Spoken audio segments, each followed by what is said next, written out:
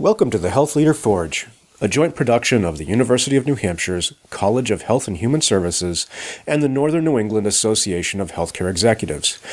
I'm your host, Mark Bonica, of the Department of Health Management and Policy here at the University of New Hampshire, and today I'm pleased to share with you a special episode of The Forge.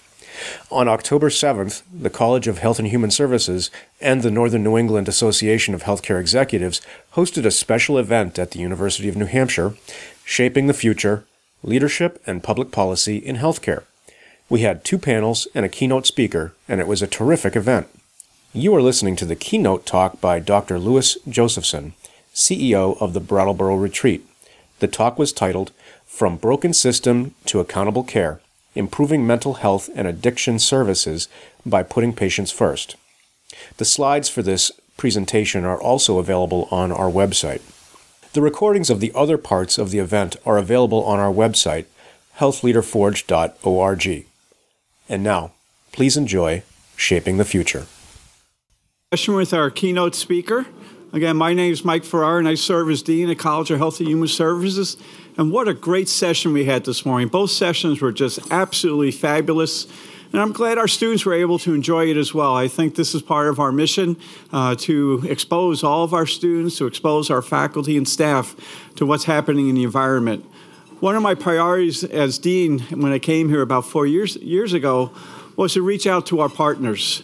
And my first year when I was here, I actually started in March, John Bunker, who's the Director of External Relations, and myself, we visited with over 150 different people throughout the state of New Hampshire. And our 3 basic questions were, what does Mike need to know about New Hampshire? What have you partnered in with the college or with the university?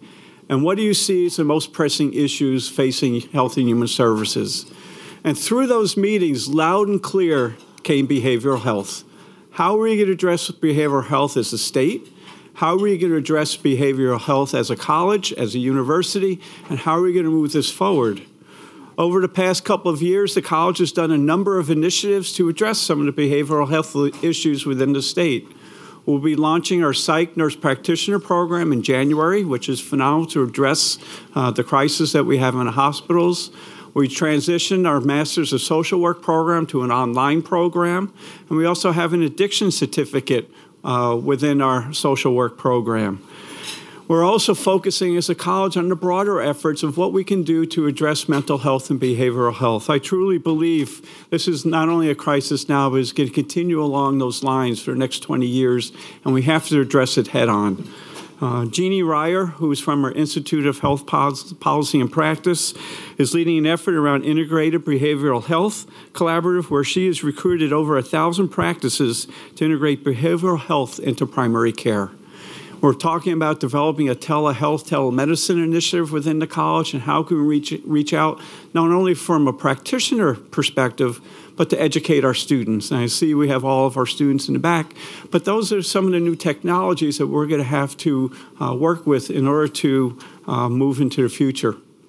We're fortunate to have Louis Josephson here. He joined Brattleboro Retreat as president and CEO in January of this year.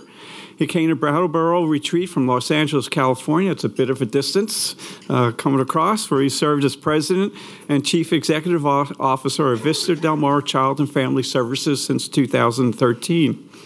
Before moving to California, Louis is back here in New England and served as president and CEO of Riverbend Community Mental Health here in Concord, New Hampshire. While at Riverbend, he successfully stabilized the organization's finances, launched several innovative new clinical programs, and established new strategic alliances within the community health system. During the same time period, Dr. Josephson also served as Vice President of Behavioral Health for Concord Hospital. So it's my pleasure to introduce Louis Josephson. The plan for today, he'll do about a 20-minute presentation, and then we'll open 30 minutes? Yeah. 30 minutes, give or take so. But then we want to open it up to some question and answer. So we'll have a brief Q&A period following his presentation. So. Thank you. Great, thank you. Can people hear me? Is this mic working? Awesome, because I want to make sure people hear. So it is great to be back here and see so many former colleagues and friends Though, you heard I was just out in Los Angeles for 3 years, living in Beverly Hills. Now I'm in Brattleboro, Vermont. So if you decide not to listen to a word I say, I will understand that because it makes no sense what I've just done.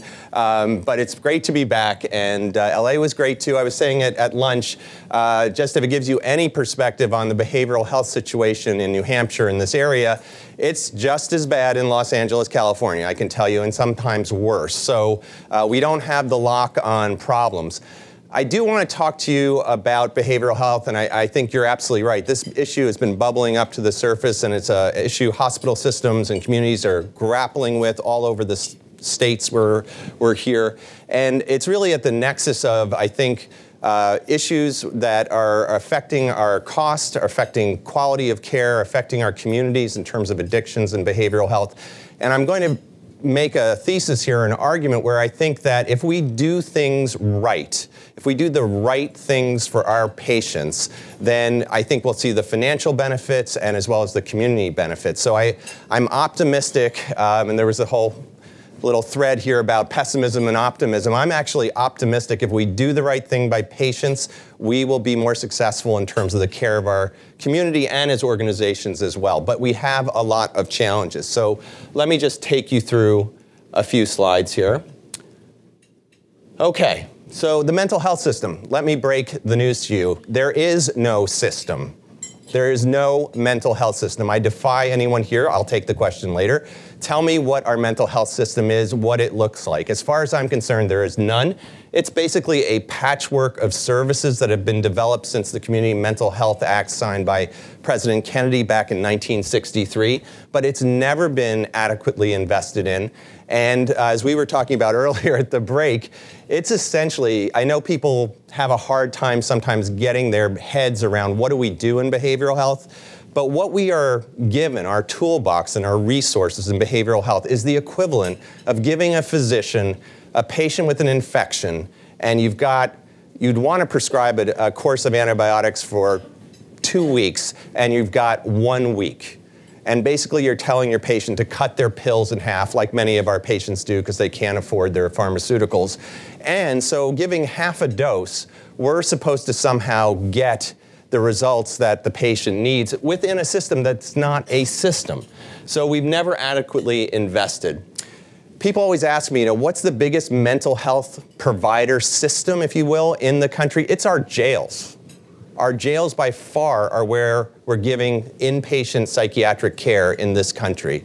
So again, think about this with a medical paradigm, if you will. We've got a lot of people in this country suffering from Alzheimer's, for example. There's behavioral symptoms that are part of Alzheimer's. People can get violent at times. People can get very dysregulated at times. Would we all be okay if grandma or great-grandma was put in jail because the nursing home or the care facility couldn't handle their aggressive behavior when they're dysregulated? I think we'd say that was shocking and outrageous, but somehow, when it comes to psychiatric illness, we're okay with people being served in jails. We have, and we are also talking about this at the lunch break, a chronic and worsening workforce issue. So I'm so glad to be talking here at the university with young people who are interested in coming into the field. We need your energy, your minds, your effort in mental health and healthcare, of course, writ large. But it's a crisis. We are losing psychiatrists at a greater pace than we're replacing them in the workforce.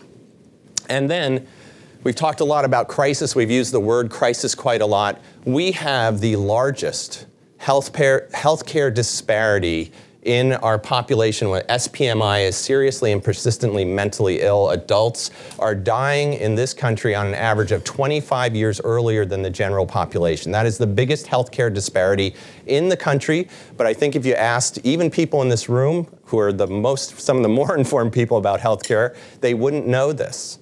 And if you go to the World Health Organization, they say that by 2020, mental health, disability, and the effects of that will be the biggest public health issue in the entire world.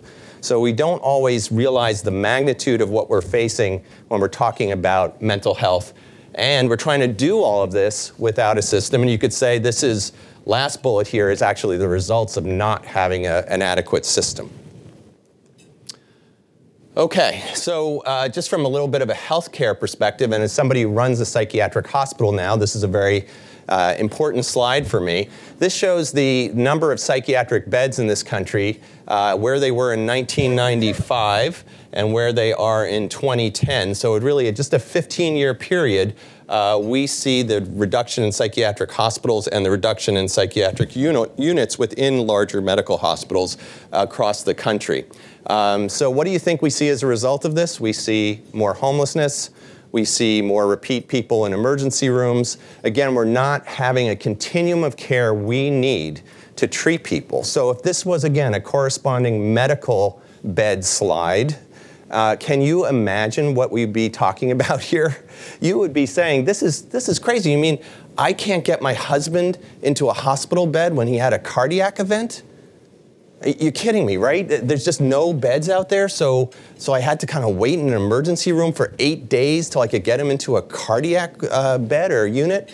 But that's really what we're talking about in psychiatry. I will tell you, to try to bring this a little bit up to date, you're going to start seeing a small uptick in this number in the last 5 years. I think a lot to do with the Affordable Care Act and some other incentives that are out there, but still we're way below where we would need for our population in terms of beds. Just a couple of statistics so you have this in your mind about the behavioral health field. CDC says that about half of us will develop a mental illness in our lifetimes. 1 in 4 adults experiences a mental disorder in any given year, and 1 in 17 lives with a serious mental illness like schizophrenia, major depression, or bipolar disorder. And then here's our thing about 2020. So it's a very prevalent disease. And about 40% of people with mental health and substance abuse disorders never get treated. So that's just hold that in your head as we talk about accountable care and population health. And those who seek treatment typically do so after delays, which time they've gotten sicker. So often, prevention, which we know when you're talking about population health, prevention is a key component of that in wellness activities. We are not doing very much of that, I would say, in behavioral health whatsoever. And then, of course, SAMHSA says that 2.5 million adults with substance abuse and mental health got appropriate treatment. So we've only got about 11% that got good dual disorder treatment in this country. So am I all depressing you significantly here? Okay. So this is just a slide that shows that, again, the prevalence of behavioral health conditions in adults. And I'm happy to share these slides. I don't know if you have them, and if you want to disseminate them for people, feel free. So what are we seeing in terms of conditions on the ground as healthcare providers, as people who care about our population, our communities? Number one thing I hear and I've observed and have tried to manage when I was in Concord is the emergency room. We're seeing more and more behavioral health patients in the emergency room. Concord Hospital, while I was there, decided they were going to build a brand new behavioral health pod in their new emergency department called Yellow Pod. And we built it for a capacity of about 6 patients. And when I was there, this is just 3 years ago, the number of patients hovered around 6. Sometimes we'd be up to 8 or 9. Other times it'd be a little bit less. And these are people who are waiting for a bed at the state hospital or some other psychiatric facility for days and days. So the length of stay was often 3, 5, 7 days. And now what I've told when I spoke to my old medical director at Concord Hospital recently, she said, "Louis, you have no idea. That number has more than doubled and people are waiting longer and longer." And I'm like, oh my God, how did this happen? But this is a real pain point for patients. They're not getting adequate care. And many of the patients, at least at Concord, we have an inpatient or had an inpatient voluntary psychiatric unit with psychiatrists. So we would start active treatment in the emergency department. Research shows that if you do start active treatment medications in emergency departments, about 25% of those patients, symptoms will come down to the point where they don't need an inpatient psychiatric bed. But many of our community hospitals have no access to a psychiatrist, have no ability to start active treatment. And so people are waiting and waiting. Maybe for a bed, if they had treatment, they wouldn't even need. So ERs are unsafe, they're costly, and it's not the right care. Our community mental health centers are chronically unable to meet demand coming in their doors as well. So these are our community mental health partners who are providing outpatient services, residential services at times, trying to keep people stable and healthy in the community. Police also are burdened by people with untreated mental illness, and if you haven't heard from your local PD, I'm sure they'd be happy to tell you about how many man hours they spend trying to deal with people who are behaviorally dysregulated and need care and are not getting care. And then sort of our newest, though not new anymore, issue is the opioid crisis. So we've got insufficient treatment options. Vermont, to their credit, started what we call a hub and spoke program. I don't know if people are familiar with hub and spoke, but it's essentially a fairly robust, I'll be kind, fairly robust Suboxone treatment service for people with opioid addiction. So people will come in, get Suboxone treatment, get some drug counseling, and trying to help them along in their recovery, and then out to their primary care physicians with support of their Suboxone treatment. So yay, great job, Vermont. We're very happy with that. As soon as they got up to the number of patients they said they could serve in these hub and spoke programs, we do one actually at the Brattleboro Retreat, they then decided to cut the Medicaid benefit for inpatient opioid detox.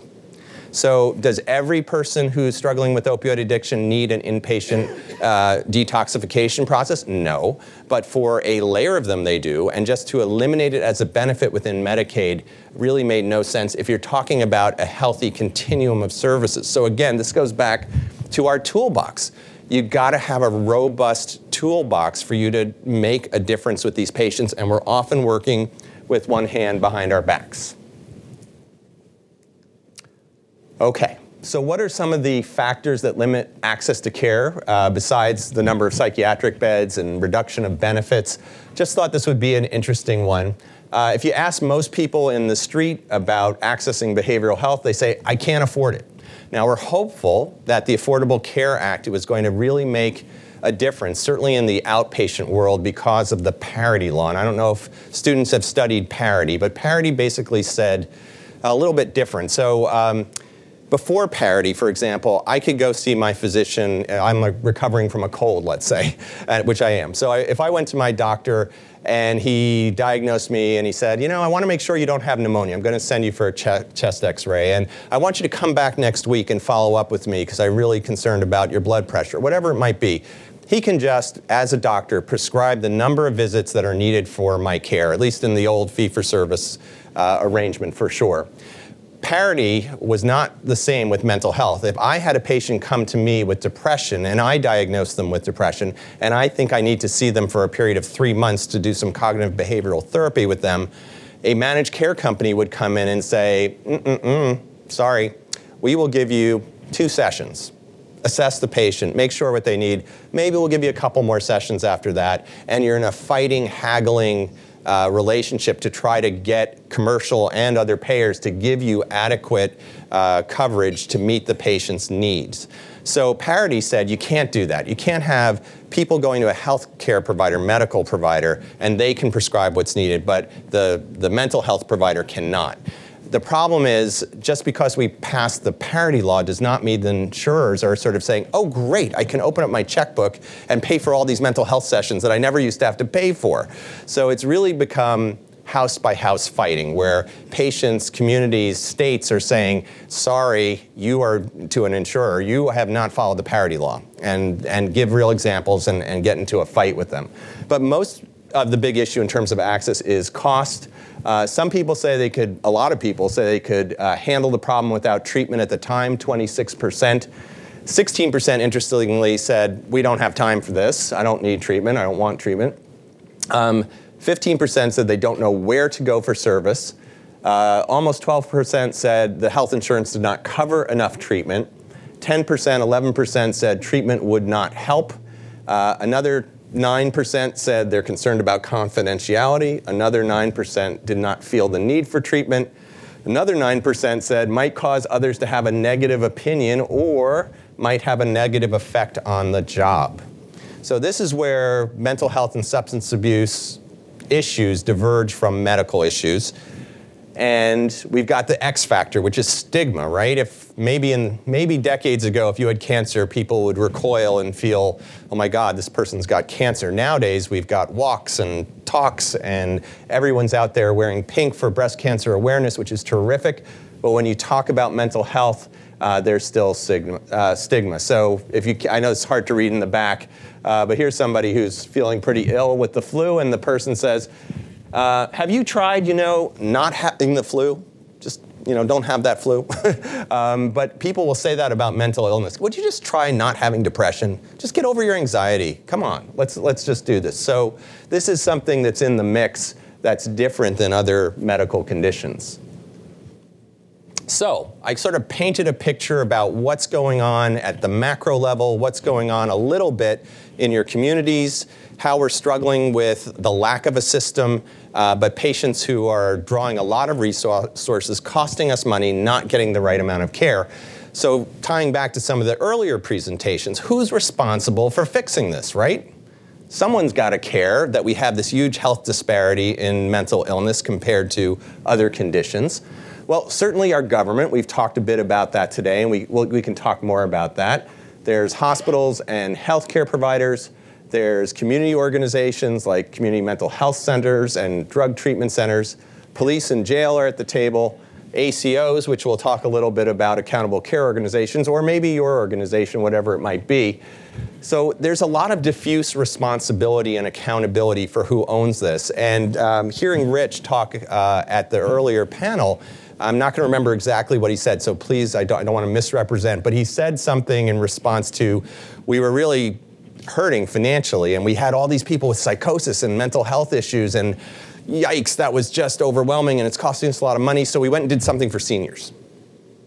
I think that's kind of what he said, and I understand that completely. I am not critical of that, but that's the hot potato nature of what we do. A lot of people think it's overwhelming. These are kind of scary people with difficult conditions that can't be well treated, and so we'll focus on something we know a little bit better, like elder care.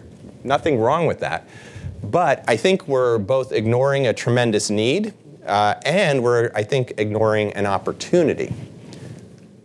So, how do we get to a win-win around behavioral health where we're making appropriate investments, showing some return on those investments, and also helping our bottom line and healthcare professionals? So the best thing is, and I feel the need to state this because as I go around talking to folks, often people think, I don't know if it's a media thing or a dramatic thing, but people are in therapy, for example, forever. Sort of the Woody Allen, I'm going to be in therapy talking about my problems for my entire life. Well, that's just not the case. I was meeting with a supporter of the retreat a couple of weeks ago, and she said to me, I have a coworker, she works for Liberty Mutual Insurance Company, I have a coworker whose teenage son is suffering from anxiety to the point where at different points during the week he has to leave school and come home.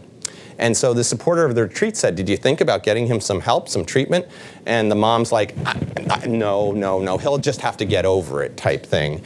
And I said to them, I have actively treated patients with assuming it's a straight anxiety disorder, I could almost guarantee you within 4 to 6 weeks, maybe even less, but definitely within 4 to 6 weeks, I can start improving that symptom picture. I can get him back to school on a more consistent basis. We've got treatment that works, and we need to basically say that. Some of it has to do with medications. Our medications are better, more sophisticated, more targeted, and as our talk therapies are really at a different level than they were in the past. And just so you know, for yourself and your own lives and with your colleagues, the best combination is talk therapy and medication for depression, anxiety, and other big mental health issues that we have. Treatment works, and a combo therapy is often the best mix. So that's a really great thing. We've got something to offer. Now, you might think, and we were talking to someone else at the lunch break, about, oh my God, we're losing our shirts on people with behavioral health, and we can't, maybe we're responsible a little bit, but that's the government's responsibility? What about that Department of Mental Health, right? They're supposed to take care of these people, and if we wade into that and do that work or support that work, we're taking on responsibility we shouldn't have to have as a healthcare system. But People with mental illness are our patients right now, and they're not going away. They're your patients today, and they will be tomorrow. So if you look at this Venn diagram here, you've got people with medical conditions who have sort of an active medical condition that they're managing are about 58% of the population. We've got about 25% of our population at any point with a mental disorder in the adult population.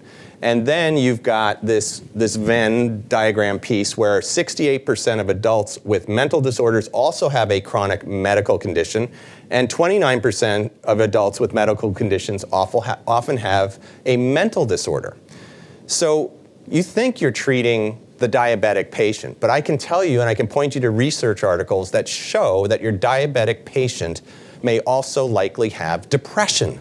And so you're not treating the whole person. This is the new sexy thing we talk about, the whole person, holistic treatment, if you're only treating the diabetes. And you're probably not going to get the results in the diabetes care that you're trying to provide if you're not attending to their mental health condition. So there's a huge opportunity here. And I think we're just not aware of this, and practitioners are not always aware of it, and systems don't always think about it as an issue that we could tackle and make some progress on. So just another slide that tells us, I think, things we already know. We've seen this from dual eligible population studies. And people familiar with dual eligibles, these are Medicare, Medicaid population. Often adults with a chronic mental illness or disabled are in this population. But if you look at this, so we've got the blue bars is without depression and the green bar is with depression. This says mental health expenditures just with depression is 130, I guess, bucks per person. I'm not sure. I'd have to get the citation a little bit better. And then medical expenditures and then total expenditures. So you see if you have just a medical condition without depression, and then you add in depression, your spend on that patient is roughly a third or so more than if you just didn't add depression. So just think about that in terms of what we're spending as a system. And the good news is when we talk about population health, our patients in mental health and addictions are no different than us. They're the same people. We are them. And the same risk factors that we need to improve for population health affect them as well. Tobacco use, alcohol consumption, poor nutrition and obesity, lack of exercise, unsafe sexual behavior, substance abuse, and inadequate medical care. These are all things that we have some ability to improve and do better with. So that's good news for me as well. So what are some of the challenges with managing chronic disease of patients with mental health disorders? Half of the care for common mental health disorders are delivered in a general medical setting. So I'm again going to push out to executives who are here from health systems. If you think you're not treating these people already, you're wrong. They're in your practices right now. They may not be managed optimally, but they're there and they need care. Primary care providers prescribe the majority of psychotropic drugs for children and adults. Goes back to my earlier workforce slide. We don't have enough psychiatrists in this country. And good news is that primary care docs and family physicians are stepping up to help provide that. I would say to the psychiatrists in the room, I think they struggle at times, and they're out of their depth at times, but they are providing a lot of care. But we still got a lot of undiagnosed mental disorders, untreated or undertreated in primary care. And then this last bullet, when mental illness is recognized, it is not always adequately treated, and the referrals from primary care to specialty mental health are not completed, and that goes back to we don't have a mental health system. So if we have a good primary care doctor who identifies depression, starts treatment, the patient is treatment resistant, they're not responding to an antidepressant, and they want to refer to a specialty provider, it's often not there or not adequate. So we should also know that treatment for mental health problems occurs mostly in an outpatient setting. So of all the patients who are getting any kind of mental health care in this country, about 50% are getting only medication.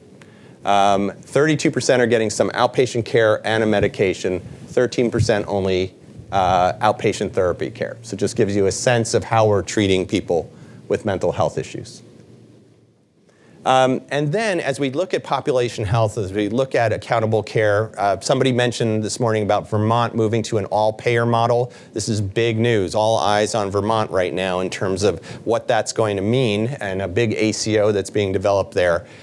We have to look, as somebody said, at the social determinants of health. And we know for mental health, we've got a lot of risk factors. We've got childhood adversity, we've got loss, abuse and neglect, household dysfunction, stress of all sorts, and the socioeconomic factors of poverty or community, lack of social support and isolation, and that these things impact medical disorders. They also impact adult health behaviors like obesity and smoking and self-care, and they also impact mental disorders. So now I feel like probably some healthcare folks in the room are getting a little nervous because, oh my God, you want a hospital to talk about this stuff? Like, wait a second, I'm Concord Hospital and I've got to worry about child abuse in my community? No, that's like beyond my mission. The mission of Concord Hospital is we exist to serve patients and their families only, right? That's what we do when they come in the door. I don't think about all this other stuff. But we might have to be not doing it necessarily ourselves, but thinking about as a community how we address some of the social determinants that affect all of these medical and mental health disorders. So somebody may have mentioned earlier about integrated care. That's sort of, again, the big thing in my neck of the woods. And integrated care can look a lot of different ways. The federal government has incentivized and promoted integrated care. It could be mental health counselors and clinicians in a primary care office working and seeing the same patients. It could be telepsychiatry to an emergency room or into a primary care office. But there are a lot of solutions out there, a lot of research and experiments that are going on. And I just wanted to point out, if you're interested, the American Hospital Association, SAMHSA, HRSA, there's so many resources out there. If you're interested in integration for your system, you don't have to reinvent the wheel. There's a lot of promising and best practices that exist already to try to do this. So just wanted to point that out, that we're at the place where there's some solutions in place at this point. So the good news that we've seen from this effort at integration and taking a whole person approach is that integration has proved effective in lowering costs and improving outcomes for people with a mental disorder and a chronic health condition. This is, again, the dual eligible projects have shown that. And what I would contend, my last bullet is, in terms of how we think about moving forward with this issue, is that under ACOs and cap payments, global payments, these patients, the subset of mental health, people with a mental health disorder and a chronic disease, will be not just the pain in the neck patients that we don't know how to manage well, but will be the difference between your financial stability and sustainability or not. So it's a big challenge to us, and people say, well, I can't afford to invest in these patients. But if you don't afford to invest in these patients, you are already paying for them. And I've seen this in conversations I've had with hospitals in my region that said, we want to engage the Brattleboro Retreat in providing telepsychiatry for our emergency room because after a couple of days, I'm not getting paid for that patient anymore. And I've got security, and I've got nurses, and I've got somebody watching them, and ka-ching, ka-ching, ka-ching. I'm spending a lot of money. If I paid you X to have a psychiatrist consult and start treatment, and somebody who knows the mental health system and helps get them out of the emergency room, it's worth it for me to pay that because I'm going to get a better outcome, and I'm actually going to save some money. Unfortunately, what I've found is, as you talk about ACOs or One Care Vermont and the whole all-payer initiative, intellectually, hospital executives and boards have, if you show them this slide deck, they have the intellectual recognition that this has some validity to it. But everyone's so busy figuring out the change process. What am I going to do with orthopedics and oncology and imaging and all the things that have been the drivers for my success financially in a hospital system? What am I going to do? And I really don't want to think about having to allocate some resources for something that really it's the Department of Mental Health's responsibility. I don't want to deal with that.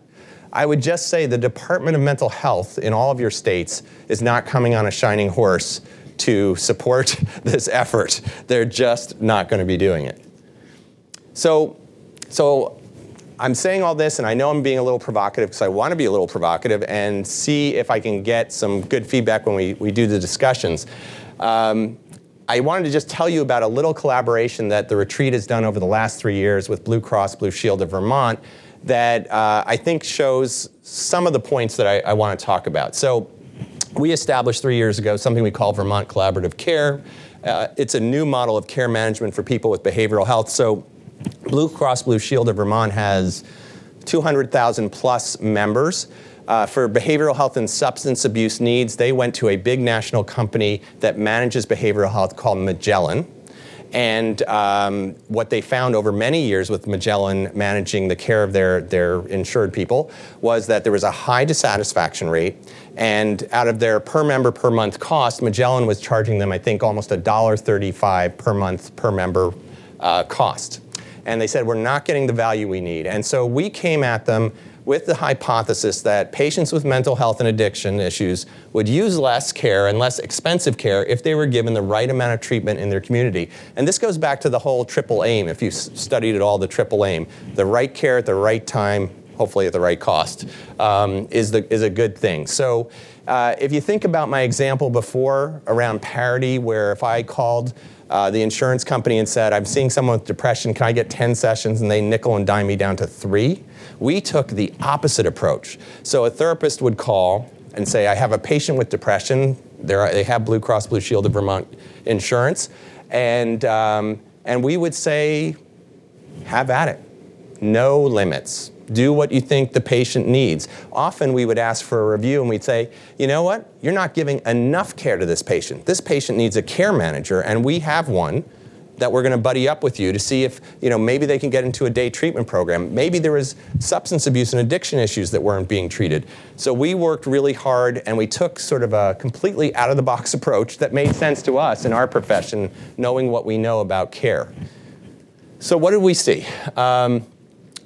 Almost 25% of all Blue Cross Blue Shield Vermont members had a coexisting medical and mental health condition, very consistent with the national figures we saw. And it's a lot more expensive when you have asthma at $3,700 without a mental illness, and put in a mental illness, you're up at $10,000. So we had a lot of information out of the gate that we thought was persuasive. If we could bend that curve, we could save money and give better care. So one of the things that really matters to hospitals, also matters to Blue Cross Blue Shield of Vermont, is emergency room visits. It's expensive care. It's also often not optimal care for mental health. And so here you see the orange line was Magellan, and this was the number of emergency room visits starting in the fourth quarter of 2010 going out to the first quarter of 2016. And you can see a little ups and downs, but they were projected to keep going out like this. We took over with Vermont Collaborative Care in 2013. We immediately started driving down the emergency room visits related to mental health and substance abuse issues. That saves real money. That got a lot of attention. So we now have 3 years of experience. Magellan was charging $1.35 PM. Our cost for Blue Cross Blue Shield of Vermont, the retreat Vermont Collaborative Care, is 92 cents PM. So just another way of looking at the mental health and substance abuse ER visits. So the blue bars are mental health, the orange or gold bars are substance abuse, and they both came down, were managed better, just to give you a little bit more granular information there. What happened with inpatient care? So inpatient care was slated to go up, and we've bent the curve very slightly. And I can show you a lot more granular information on that. But I don't think that's such a bad thing, because we're coming at people weren't being adequately treated. So rather than putting somebody in an inpatient bed and giving them 2 days and kicking them out before they're really ready, maybe they need 4 days. And if we invested those other 2 days, maybe we'd prevent the next emergency department visit and contain costs. So we have some further data that I'd be happy to share that kind of bears that out. But we were able to bend the curve a little bit on inpatient costs. This is the HUB program, the Suboxone program for opioid addiction. This is, for example, before the hubs were available, the number of ER visits and during the hubs. So we steering patients towards the hub. So this is inpatient admissions before and after, just to give you a sense of how we've done with substance abuse as well. And then here's something, it's a little something. I won't say I'm not bragging and thumping my chest on this one, but our readmission rate, because that's another big driver. So if you look, our readmission rate for Blue Cross Blue Shield 30 days is 5.27 in 2014, almost 6% 2016. And it's not great. It's not, we've got more work to do there.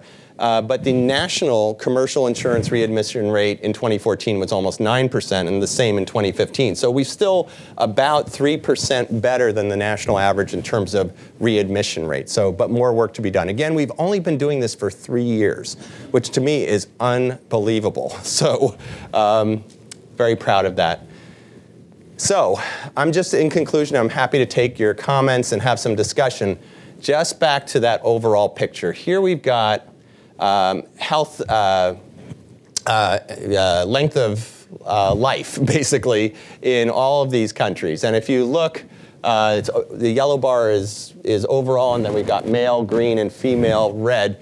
Japan lived longest, Australia, Canada, United States.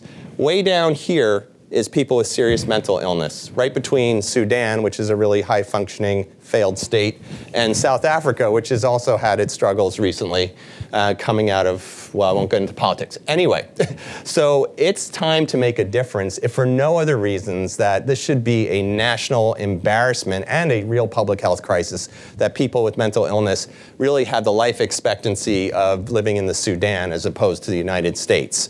So I think with all of that said, was that my last slide? Yes. Let's take some questions. I certainly covered a lot of ground. I understand that. But so if there's something I could help clarify, or let me know. Or if you think I'm really off base, let me know too. I'm a lifelong learner, and I want to make sure what I'm thinking and doing makes sense. So.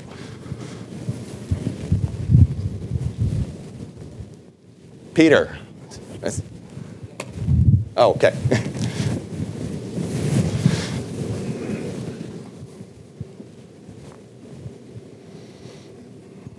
Thank you. Louis, it's nice to have you back up in the Northeast. I'm glad whoever did it talked you into coming back. Couple questions. One of them is, based on your research around the country, is there anyone who's got this right? In a particular in a small state environment? Secondly, from a theoretical point of view, if we have a situation that's the highest cost, the biggest impact, it's also the greatest opportunity. In a capitated model or the ACO model, in theory, people should be clamoring to get this done. Right. Why isn't that happening? Boy, well, first question first. I don't think there's any place that's, a rock star in integrating behavioral health and bending this curve, turning things around. If you go to the SAMHSA or those websites, you'll see some really promising projects, but I can't say there's a statewide initiative. One of the things I will say that drew me back to this area in a really small state like Vermont, we've got half the population maybe of New Hampshire, is we should, if we don't, know every person with a serious mental illness and their co-occurring medical condition and be able to figure out what we need to meet their needs. So I think in smaller states, it is possible to get our arms around this. And so I'm excited by that possibility. In Los Angeles, it's a tsunami of people and really challenging. So I think it's a great opportunity for all of us to come together. The last question, I'd turn that back to you. I don't know how to, I feel like, again, I get that sort of intellectual light bulb. People say, oh yeah, okay, I see what you're talking about. But nobody sort of stepped up and said, let's do this. And at least me, I'm just one person, so it may be happening elsewhere. And I don't know why that is, except that we're in this massive change process and everyone's overwhelmed, in fairness. It may have to do with allocation of benefit. Okay. Because you have an insurer, you've got a behavioral health provider, you've got a hospital, and you've got a consumer, and there's significant benefit, but who's getting access to that benefit and who isn't? Like when the ER visits they plummet. Right. Is there anything that makes up that difference to enable a hospital to say this is the best thing that we could do to, preserve our assets to reinvest in something else? So that might be part of it. Right. Absolutely. Liz? We all know that early childhood interventions really help with physical and chronic illness spectrum, and I'm wondering if you could talk to help for children that have some concerns in their early years and what's being done that might help with this curve later on in life. Yeah. Oh boy. I've spent a lot of my career with children and families, so it's a part of the population that's very dear to me. And we don't do prevention very well in this country on just on healthcare with kids and families, let alone, though we've done better certainly with immunizations and CHIP plans and all of that stuff. So I won't say that, but on mental health, abuse and neglect, those things we're still not doing well. And I will say that the opioid epidemic has really negatively impacted families. So we're seeing, many more traumatized children and families where the caregiving has kind of fallen apart because the parents are addicted to substances. So that's been a huge challenge. For me, it goes back to some of the social determinants as well. What can we wrap around families to support them economically, housing, good preschools, good daycares, all of that's where it starts. So next week, or early November, the retreat is hosting a early child care symposium for the state of Vermont. And we're basically inviting people in and saying, we do our own child care at the retreat for our staff and also for some community members, saying, come on, you gotta step up your game. Because if you get a kid in, even as an infant, you're also seeing the parent and what's going on. If there's problems, you can identify them and refer them for services. So it's not like a mental health program as much as an early childhood wellness program, I would say. Yeah. My name's Tammy Baxter. Oh, hi. I'm the director of the ACO over at Dartmouth Hitchcock. And I do have to say that all the way up from our CEO to our board, we just had our annual board meeting, behavioral health is on the top of the list. Yes. It is on the top 3 tiers for our fiscal year that we're in. I think part of the reason is what you're looking for. Part of it's access. Part of it is the number of clinicians. There's not a lot of them around. Yep. So it's to be able to put the clinicians into the family practice to try and create that whole medical home model that we've all been looking towards and building towards is starting. We're definitely looking at telehealth. If we have more clinicians in the north, how can we support our practices in the south so that we're taking care of their entire population? So I do think it's a shift. It's not so much a payment issue. Mm-hmm. I know in our ACO contracts, behavioral health is in there. We sit at the table with the payers and talk about behavioral health, and part of what we're seeing is that there just isn't enough. And some contracts they want you to use certain telehealth or certain behavioral health outside of the states, which, may not be the best if you can't integrate that into the community care. So I think part of it is that, and I think part of it is using the community resources that we have. Everybody needs to know what's out there and where to get the patient to at the right time, at the right place, like you said. Yep. So, but I do think there is a growing statewide initiative to improve that and make it better so we can make a difference. Yes, I'm glad you said that. Dartmouth is, as we know, we talked about the Dartmouth Atlas and ACOs. Dartmouth has been in the lead in many of these areas in Vermont and New Hampshire. So kudos to Dartmouth Hitchcock. And as I said, I was trying to be provocative a little bit because I feel like I want to prod all of us to start thinking a little bit more about what we can do. But there are, certainly you're right, they've stepped up in a big way, which is great. Yeah. So I'm Alexa Charlie Hansen. I'm in the occupational therapy department, and the other thing that I teach other than leadership is our mental health evaluation and intervention course. And occupational therapy, the profession, was actually born in the mental health practice, and we as a profession drifted away from that. In the last 10 years, our national organization has really been pushing for our education programs to train more clinicians, occupational therapy clinicians, to work within these integrated systems, because it's not just psychiatry. They do need psychiatry, but they also need social work and a more holistic view in lots of different ways. And only recently has there been more opportunity for occupational therapy practitioners who are interested to even find a place who would hire them. So I think that when we ask why this isn't happening, it's because there are a lot of things that go into that system. It's clinicians who are willing to and trained to step up and take these positions. It's payment and reimbursement for those systems. And then it's also that lack of any type of continuum of care. So we've had occupational therapists in inpatient who want to work in the community, but there hasn't been a position for them, or it's a grant-funded position and then it disappears. So I think I'm really, really optimistic, like you, that if we, from a academic perspective, can push and train and work with our community partners during this change to make sure that our clinicians have the skills and that the positions are available on the other side, then we can start addressing this. And then I would say the other reason that the demand isn't there is that our country has a real issue with stigma, and we do not want to recognize the fact that a number of our community members are suffering from pretty significant mental illnesses, and we don't want to talk about it. It's the elephant in the room. I would agree. I was talking to somebody about one of our units is primarily, it's co-occurring detox issues, and I was talking to a visitor, touring them around the unit a couple weeks ago, and they sort of took me aside and they said, Dr. Josephson, these people with opioid addiction, they don't get better, do they? They never get better, right?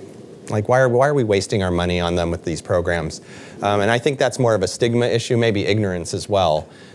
So I was glad they asked the question and made the statement, and I was able to say, not so true. And, I wish, in terms of our evidence-based and our practices, I wish we had the slam dunk opioid addiction treatment that would, one shot clear people and they're back to work and home and family. We know it's a bumpy road, but we have seen many people recover and get their lives back. And so we've got to offer them those opportunities. So, yeah. Regarding your hub and spoke model in Suboxone, we have in many of our communities a shortfall of primary care providers that are comfortable, trained, or in a position to prescribe Suboxone. How did you get around that, or how did you encourage more primary care providers either A, to prescribe, or remotely who was doing the prescribing of the Suboxone? Right, great question. So, this is my newness in Vermont, so if somebody knows this better than I, tell me the details, but there is a program that was funded in Vermont called the Blueprint for Health, and part of that was providing support in primary care for Suboxone prescription writing. We've also been really working to expand the number of patients that a physician can carry with Suboxone treatment. So the Blueprint for Health has really been sort of in our local community the way we've been able to push out Suboxone treatment beyond our hub program through the spokes into the community. And there's been funding for that and training, and our psychiatrists provide backup. So that's been a really successful thing in Vermont. I don't know if that's replicated in New Hampshire and other states. Cool. Thank you so much. Appreciate it. You've been listening to the Health Leader Forge, a joint production of the College of Health and Human Services at the University of New Hampshire and the Northern New England Association of Healthcare Executives. Please go to our website, healthleaderforge.org, for more information or to leave comments about today's podcast. Look for Health Leader Forge podcasts on iTunes, Stitcher, SoundCloud, and other podcast distribution sites.